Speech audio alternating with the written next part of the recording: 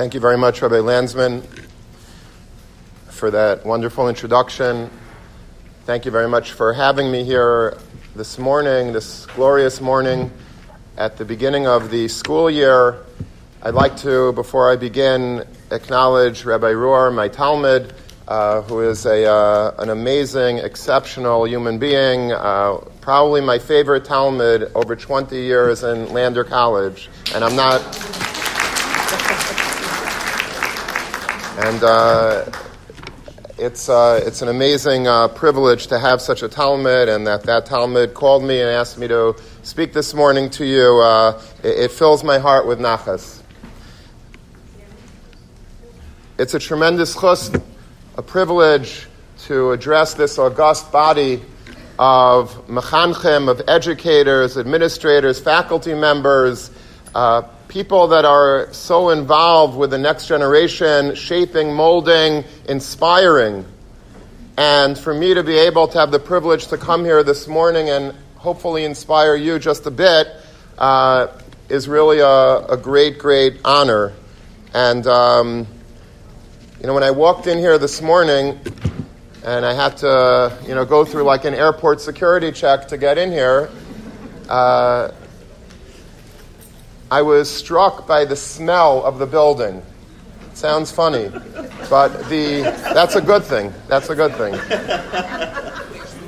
I went to Hebrew Academy of Long Beach for elementary school, and we used to play basketball, in 6th, 7th, and 8th grade. We had these inter-school games, and I remember very vividly coming into this building as a child, and Baruch Hashem that it's still here, and it's not just is it here, but it has such a real amazing reputation in the world of education as being such a leader in its field. And so you, the principal, and every single member in this room of the faculty and administration and teachers, it's because of you. This is your legacy.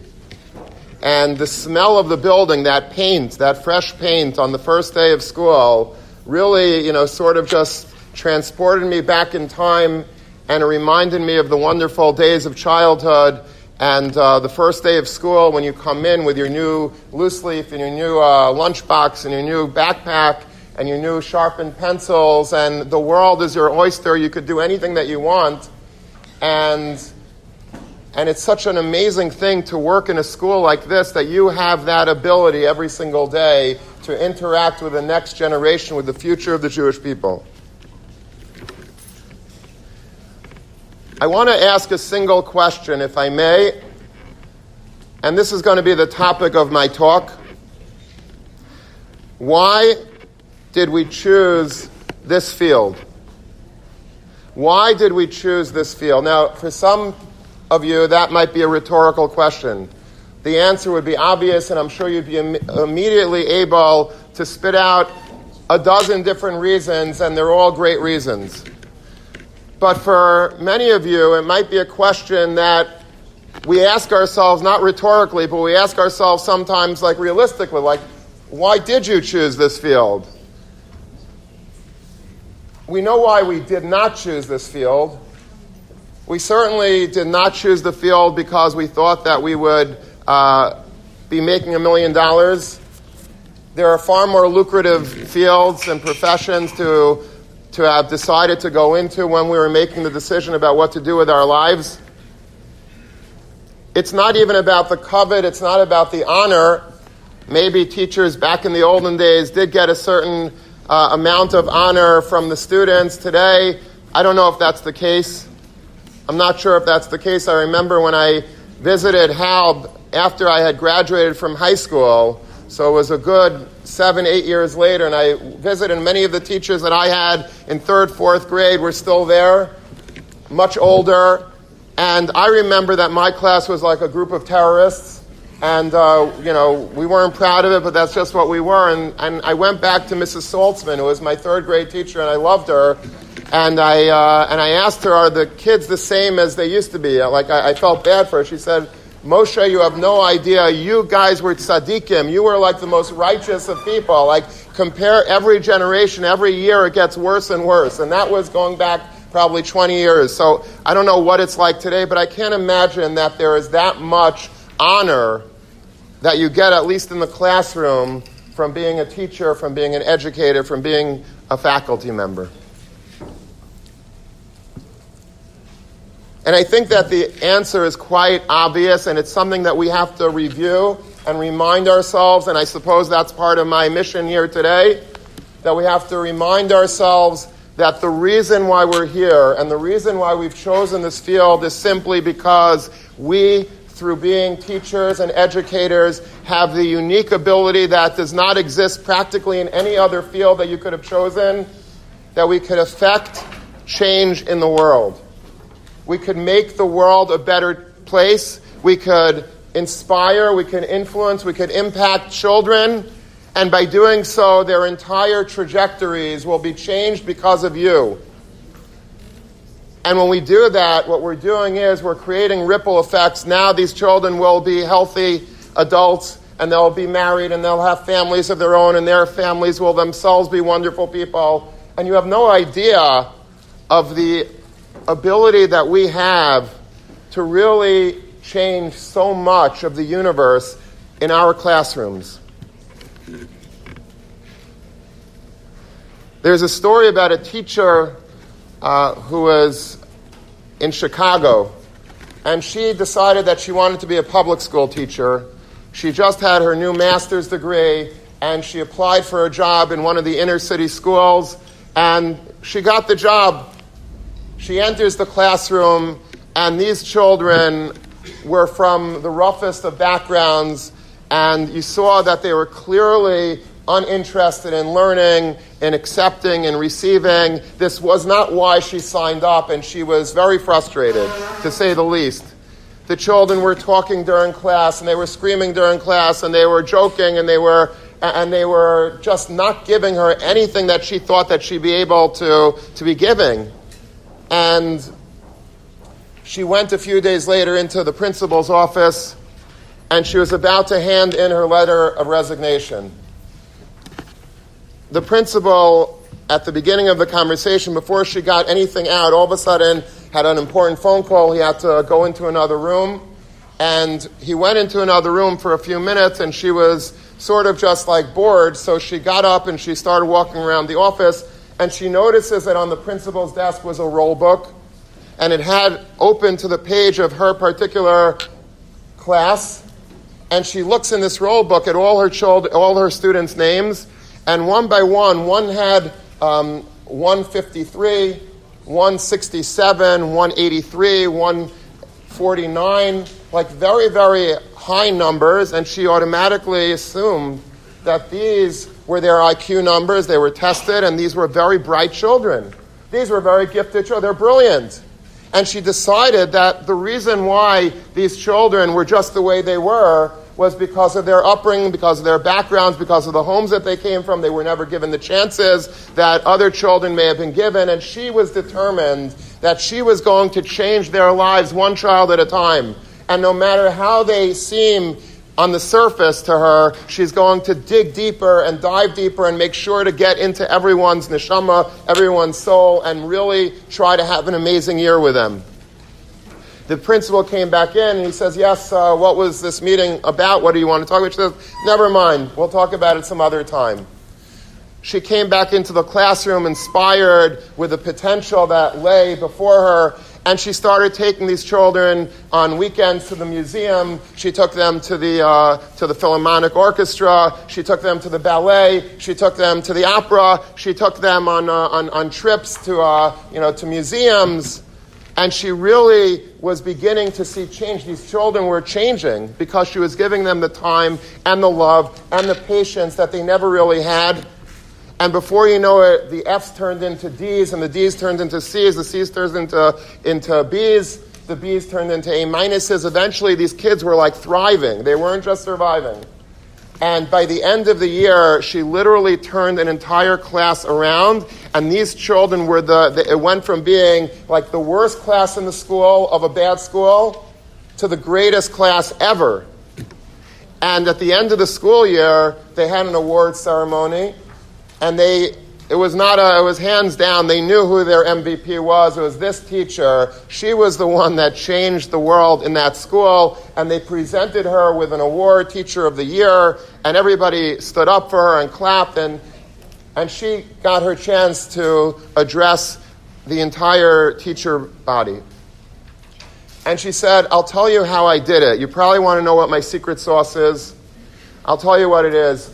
And she described how she went into the principal's office the first day or the third day of school. She was about to retire, about to resign, and she saw in the roll book these high numbers, and she knew that these kids had such great potential, and she wanted to actualize that potential, and she did it. And they stood up, they applauded her again. She sat down, the principal gets up, and the principal says, that's a wonderful speech you made. You shouldn't have looked in my roll book, by the way. Have an issue with that. We'll talk about that later. But I want you to know something. You made a mistake. Those numbers in my roll book were not their IQ scores. Those numbers were their locker numbers. Those are the locker numbers that I assigned to those students. And the point of this story, and it's a true story, by the way, is that if we see children as having unlimited potential, we could bring that potential to the surface. We could actualize that potential. We can make that potential into a reality. The problem is that very often we come into the classroom and we already have a preconceived notion about children or about these particular children. I don't know what the policy, by the way, of this school is. And I understand that every school has its own policy, but I think one of the greatest mistakes that many schools make is that teachers talk to the previous year's teachers about, give me like a little bit of the lowdown of what the children is. So they take their list, they say, oh, this kid's a terrorist, and this kid is, comes from a bad family, and this kid is chutzpahdik, and this kid I never had one happy day with, and this kid's good kid, this kid's bad kid. And that is the worst crime, I think, that a teacher of a new year could do, because what you're basically doing is you're already coming into the classroom with this dark lens of bad. You want to come into a classroom and see every child as pure light, as pure sunshine, as pure potential, without thinking about anything. Maybe last year they had a bad year. Maybe they didn't hit it off with that teacher or that Rebbe. But that doesn't mean that this year it's a fresh year, it's a new start. We believe in that. That's what our whole religion is based on. This is the month of Elul. It's the month of repentance. We're starting a new year. The next coming year on Rosh Hashanah we get a fresh slate and we start clean. We don't want God looking at us differently because last year we did X, Y, and Z. So we should give our children in our classrooms that same optimism, that same potential, that same hope, those dreams. And when we do that, we could literally change their lives. Don't look at them as being anything but perfect. Obviously, as the year goes on, we will get a dose of reality, and then we'll have to readjust, and but never lose sight of the dream that every child is a world, every child is a universe, and we can make that world such a beautiful place. I want to just add to that a personal story that I think ties in very nicely with that story of that woman, that teacher in Chicago. When I first came to Lander College in my early years, it was like I came in the third year of the school's existence. It was about 20 years ago, so I started being a mashgiach when I was 5 years old. And what happened was that one of the first years, there was a new student that came around this time of year, and he was a very sweet boy, and he was, just full of optimism, just such a friendly, smiley, good kid. But his background in terms of his Limudei Kodesh, in terms of his Judaic studies, the Talmud, the Mishnah, Chumash, was very, very limited, extremely limited. He did not grow up religious. He went to Israel, where he went to a certain yeshiva that taught him certain basics, but when he came to Lander College for Men, and Lander College has very advanced classes for the most part, very big rabbis and very big scholars, plus a very good college program as well, all in the same building. But he really wasn't prepared for what he was about to get himself into. He didn't know how to read the Gemara. He didn't know which side of the page Rashi was on. That's one commentary. And which side of the page Tosafos was on, another commentary. And he basically was a very, very novice beginner. But yet he was amazing. He came to everything. Every class that I gave from morning to night, he was front and center. He came on time to davening, to prayers. He came on time in the morning for that Seder, and then at night Seder. Everything that he could possibly do, he was lapping up. And day by day, I saw his growth. His growth was phenomenal. A few years later, he went from class to class, and higher and higher. He got married. He went off to Israel, where he learned in a kollel, and that was pretty much the last I heard from him. I didn't really stay in touch. I think once I went to recruit in Israel and I bumped into him, but I really lost touch with him. I went up to his wedding when he got married in Canada, but for the most part, I didn't really hear from him. I didn't know when he left, he was very, very good, but I don't know where he went. A few years ago, I got in the mail a manila envelope with a book in it, like a big Hebrew book, and actually this is the Hebrew book. And it was addressed on the return side of the envelope from him. He wasn't using his English name anymore. Now he's using his Hebrew name, first name. But and I was like, wow, it's such a nice book. It's so thoughtful, that he would write. And he inscribed it to me in Hebrew, and he wrote I said, wow, his Hebrew really got good. He's able to write such a proficient, level of Hebrew, and it's so sweet, and he expresses his hakaras hatov, his appreciation for all that I did for him in his formative years. I said, but it's such a strange thing to send me this book. It's not like a regular chumash. It's not a regular. It's a very, very high level sefer, high level book on kashrus, about what you can eat, what you can't eat, and all of the many rabbis, all the opinions. Like a million opinions. There's letters of approbation from the greatest rabbis in Jerusalem, household names.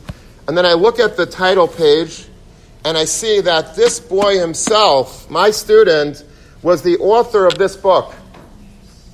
Which means that within a short span of time, not more than 10, 11 years, there was a boy that did not know an aleph from a beis practically, and now he goes to writing the highest level of scholarship in the Jewish people. It's a very, very impressive work. And I'm thinking to myself, look at what you were able to do.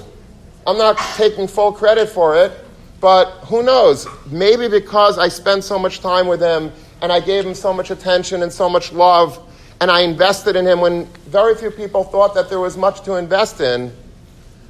Because of that, he had the ability, he had the confidence, he had the fortitude to continue and to really give of himself to the nth degree until he became such an amazing Torah scholar.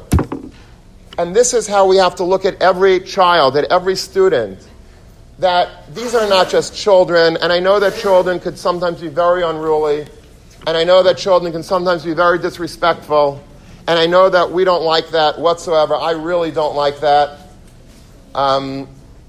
But at the end of the day, these are our responsibilities. This is our privilege to be able to give them what they need. Each and every student, one student might need an extra smile, an extra comment, an extra smiley face on top of the test, even when the test did not come back as well as it was. I always tell my kids, my own children, I don't want you bringing home 100. You're not allowed in the house that night. If you bring home 100, I don't want you back in the house. Why? Because I don't want them to feel that pressure. I want them to feel happy with their accomplishment. If a child gets a 75, that's not a terrible thing. Who says that a 75 is such a bad thing? If I was a stockbroker and I got 75% of my stocks right, I'd be Warren Buffett. 75% of knowledge is terrible? That's not bad. But we're so trained that our kids have to get 90s, they have to get 95s, they have to get 100s, and if not, it's off with the head. Like, where did that come from? Do children honestly need that pressure? Children, when they're at least in their formative years, they need a lot of love. They need happiness. They need to know that their teachers believe in them and that they could do anything that they want. If you give them those ingredients, you're planting seeds, and those seeds will grow beyond our wildest expectations. You know, I just read on the cover of this faculty handbook something that really, I guess it steals my thunder, but I want to just end with it. It's such a beautiful quote. 100 years from now, it will not matter what my bank account was, what sort of house I lived in, or what kind of car I drove. But the world will be different because I was important in the life of a child.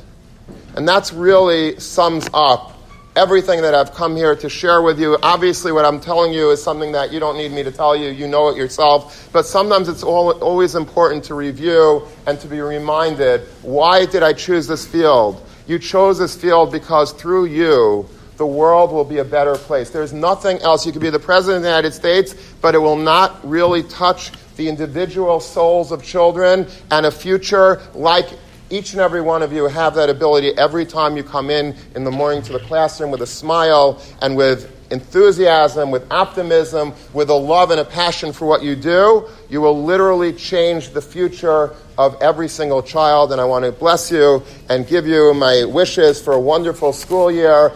Maximize your potential so that the children's potential will themselves be maximized. Thank you so, so much.